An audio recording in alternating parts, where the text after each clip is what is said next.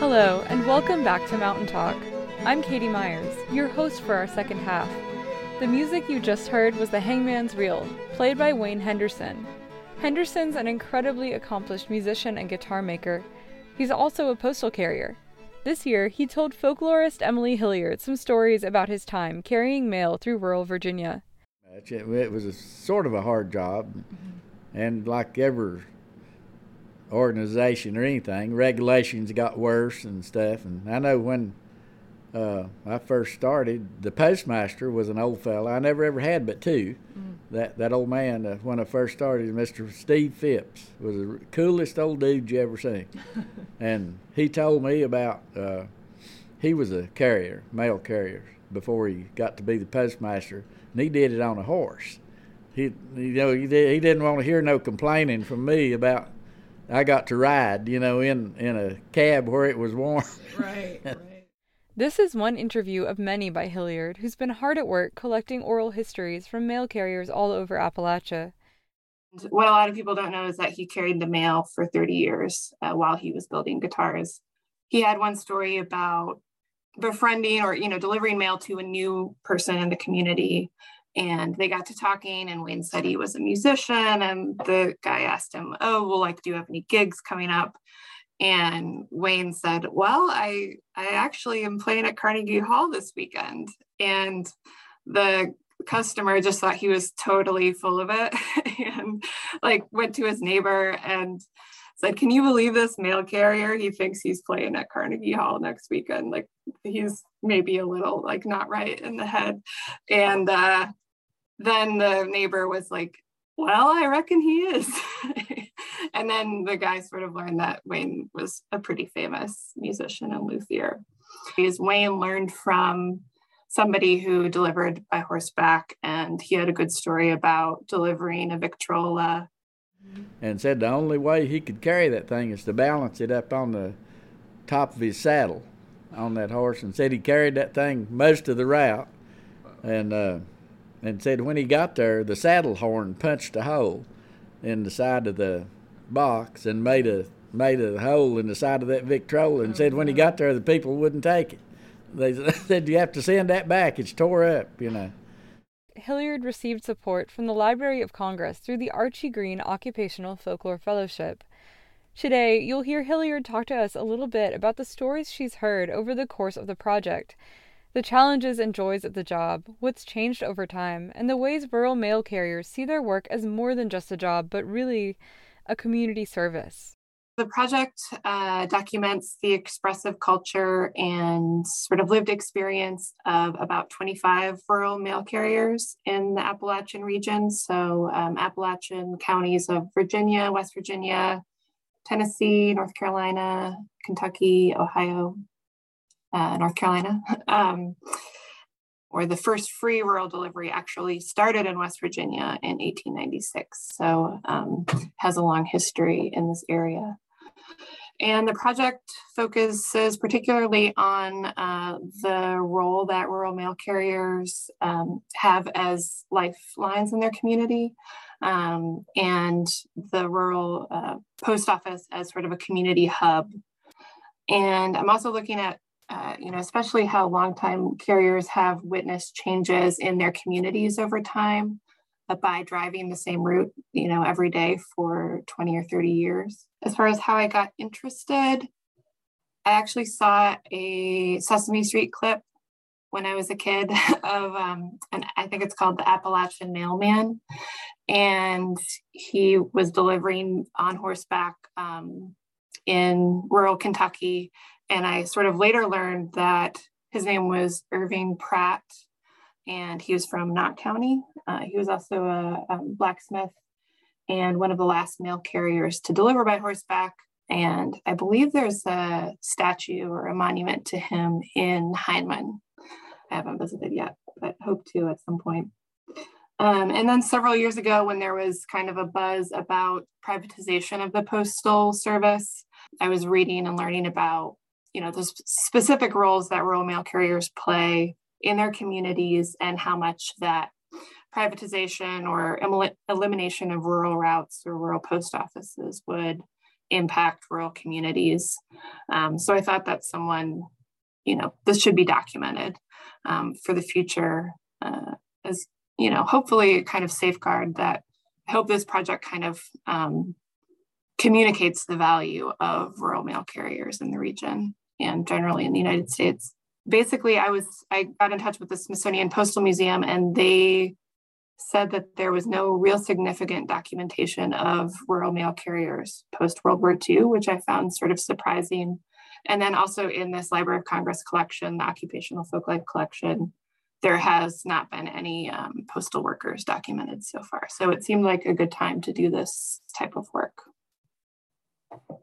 What's really cool about the guy in Hindman, I'm gonna have to go visit that.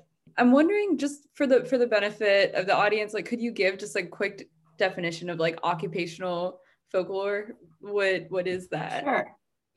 Yeah, so occupational folklore is essentially the expressive culture that's shared among a group of workers, generally in a specific occupation. So that could be, specific language that's used on the job, like slang, terminology that other people who don't do that job would know about, jokes, superstitions, pranks, attire, what people wear on the job, stories that workers of a particular trade share with each other and then, share with the outside about their work. And listeners might be familiar with Studs Terkel's book, Working. So he was a radio host and oral historian in Chicago, and he has a book where he basically interviewed 100 everyday people about, your job. What do you like about your job? What do you do all day? What don't you like about your job? So it's kind of along those lines. And then there's like a specific field of occupational folklore. So folklorists have done a lot of work. There's been a lot done with minor occupational folklore, but this collection that this project will go in is all kinds of contemporary American workers. So from healthcare workers to cheesemakers to doulas and midwives, it's kind of the whole spectrum of people who work today. I was doing a lot of documentation of the West Virginia teacher strike and the expressive culture that the teachers were creating in their signs and, what they wore to the rallies and picket lines, and really seeing the way that they used this to kind of enforce their identity and their power as workers. So I'm kind of interested in that, exploring that a little bit more, and what does folklore have to do with organizing workers and workplaces. So it's kind of a special area of interest these days. Yeah, and I'd love to dive into talking about the interviews and what you've found. I mean, I think first off, it would be cool to hear a weird or interesting story that really sticks out to you, or something you were told that was unexpected. I think like the things that have been unexpected are sort of the details of the job, how much wear and tear it puts on a vehicle, because you're stopping and starting all the time and driving, anywhere from 30 to 80 miles a day. And people who don't have right side drive cars, they build consoles, so they sit in the middle and sort of drive with their left foot and left hand and, deliver with the other hand, like the repetitive motion injuries, all these kind of things I never thought about with the job. I knew sort of the big picture and thinking about how these mail carriers, deliver important medications and know when mail piles up in a mailbox, and that's maybe a sign that the elderly person who lives there has fallen down and needs to be checked on. They're kind of these guardians of their communities, but I didn't really think about these daily details. Something that we heard with Amazon workers is where they go to the bathroom during the day in rural communities, and people go in the woods, or they have one corner store where they stop and get lunch and go to the bathroom. So all these kind of details. There's so many complicated things about this job. There's so many challenges and so much to love, I imagine. Mm-hmm. And I'm like, I'd love to hear first, what do people love about it? People really love this job. I mean, so many people have said, I would not do anything else, or I feel so lucky that, as someone who only has a high school degree, I was able to have this, really wonderful career and get good benefits and become prominent in my union and all that sort of thing. So people love this job. And usually when I ask what people's favorite part about it, many say the people, and usually that's customers, but also coworkers too.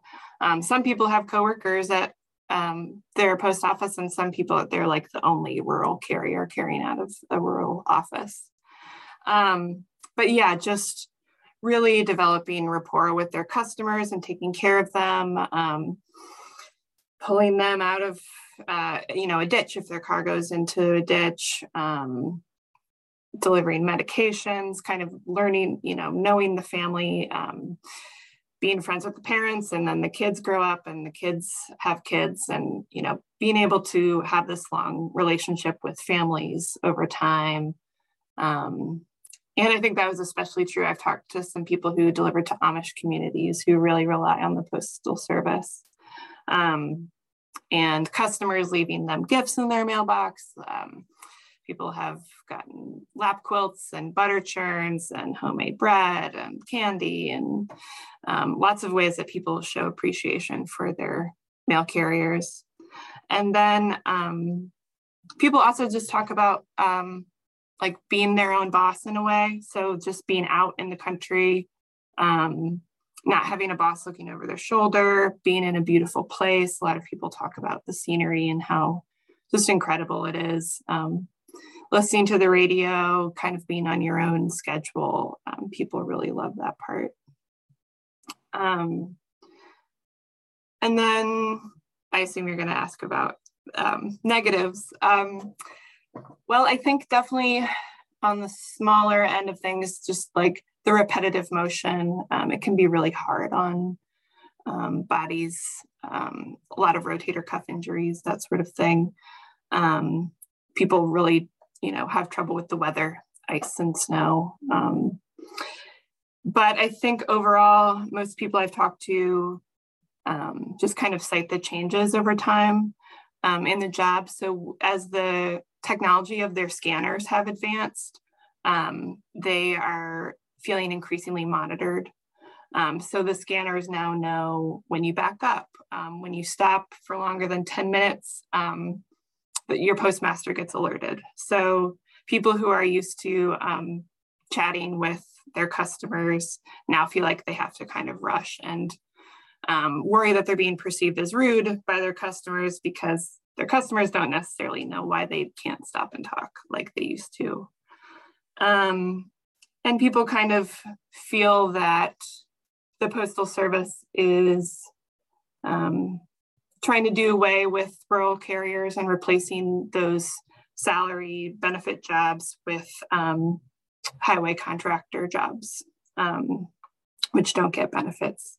So there's sort of questions about the long-term viability.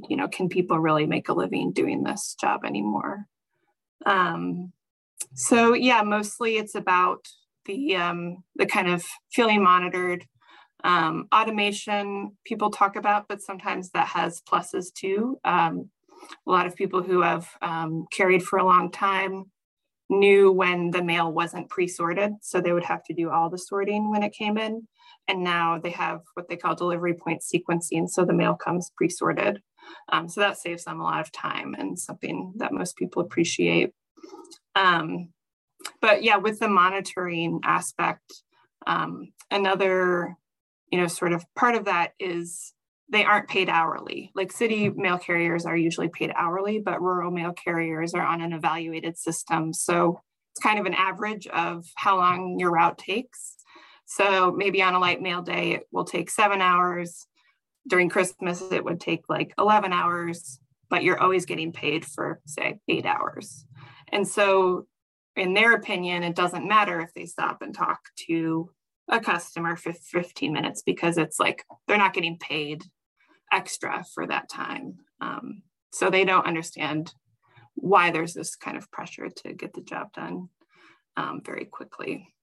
And a lot of people talk about being part of the service of the U.S. Postal Service, and the USPS moving more towards like a business and not providing the service so much that it used to. With rural carriers, a lot of times they are serving people who are homebound and can't get to the post office. And so they are delivering medications and supplies. And, rural communities are further out from those services. So that in particular is really important.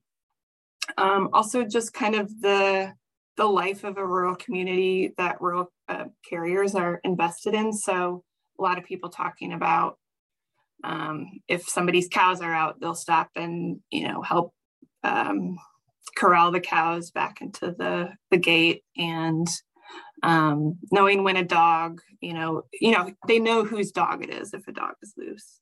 A lot of people have grown up in the communities they serve. And, someone also talked about taking care of a kid when he was dropped off and his parents weren't home as, sort of a surprise. There was one particular story that stood out. A woman in kind of outside of Bowling Green, so sort of edge of the Appalachian region, but she was talking about there was a family that had moved away, and she knew that there was another house on her route that they were kin to. And she got a letter for this family that no longer lived there and knew that it was a family member. So she delivered it to the family member and said, I got this. I don't have a new address for them because they had moved away years and years ago. And it turned out to be, one of their family members who was in a hospital in Louisville and was an Alzheimer's patient. And she was writing a letter to her parents, their old address, and her parents were no longer alive. And she was writing, they're treating me so well at this hospital in Louisville. I should be back home soon. And it was this really incredible letter. That letter would have never gotten to the family had this rural carrier not known, of the familial relationships in the, community she serves. So, I think that is really important. And a lot of these, carriers carry the same route for 20, 30 years and know about those relationships and really take care of people. I really come to think of them as care workers. And like most care workers, there are some things they are paid for and some things they aren't. But those things that they're not paid for are, important or kind of inherent to the viability of these communities or the viability of their job. It's one of those kind of contradictions of work in this society. So that really stands out. And I think people, a lot of people I've talked to are active, they're supporters of the union, they're in the union, and many are active and passionate about it. And they haven't really talked about changes in that per se, but they do note that interest in the union seems to be dwindling. And there used to be a lot more attendance at meetings, and that has gone away. And maybe it is because it doesn't seem as viable as like a long-term career job as it used to be. So, why would people invest that time when they're not getting paid for it if it doesn't seem like they're going to be in the job long-term? So I think that's one part of it. There has been some actually positive movements just on the legislative level. So I think last month they passed the Postal Service Reform Act. There's one in the 70s, and this is a new one. But part of the issue with the Postal Service, that was coming up in all those articles and arguments for privatization was that there was a mandate that the Postal Service had to pay pre-fund retirees' healthcare 75 years into the future. So this could be people that weren't even born yet. The Postal Service had to pay for their retirement. And this new Postal Service Act repeals that mandate, which many saw as kind of a move to privatize or kind of bankrupt the Postal Service. So that's a positive that a lot of these carriers talk about. So now they no longer have to pre-fund retirees' healthcare, and they get enrolled in Medicaid or Medicare. But yeah, so that is a plus. But I think generally people talk about just, is this really a career job the way it used to be? Because of those changes in automation and monitoring, and just this pressure to get your job done and not, take time to deliver with care or chat with your customers. And people see that as, like I said, a movement more towards a business, and you're providing a product rather than you're providing a service. So I think those are the major concerns that people talk about. I usually ask, how has the area on your route changed over time, since you started working?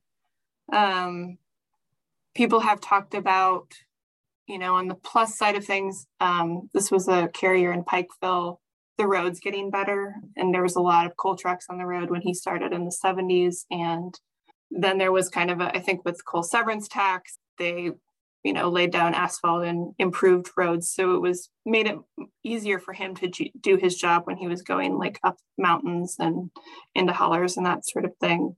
It's like development, but also population loss. So farmland turning into subdivisions. And, one carrier said, I see a farm being sold, and I know it's going to turn into a subdivision.